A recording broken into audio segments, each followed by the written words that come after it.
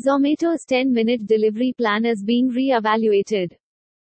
Many industry executives have informed that the popular food delivery platform Zomato is re-evaluating its 10-minute delivery plan as it hasn't been able to meet the time target for all orders during its pilot launch in Gurgaon. A source aware of this stated, "Shortage of delivery fleet and intense heatwave in the north, which has also led to the limited delivery workforce, are causing delivery delays of 15 to 20 minutes, unlike the 10-minute commitment offered by Zomato Instant."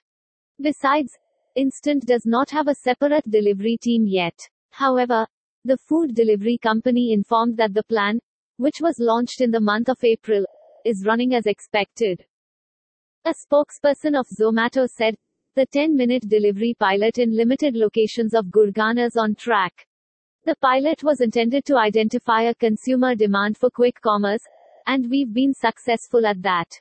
The future course for the pilot is to deepen our penetration in Gurgaon before we scale this up to other cities and fine-tune a model that would work best for our restaurant and delivery partners."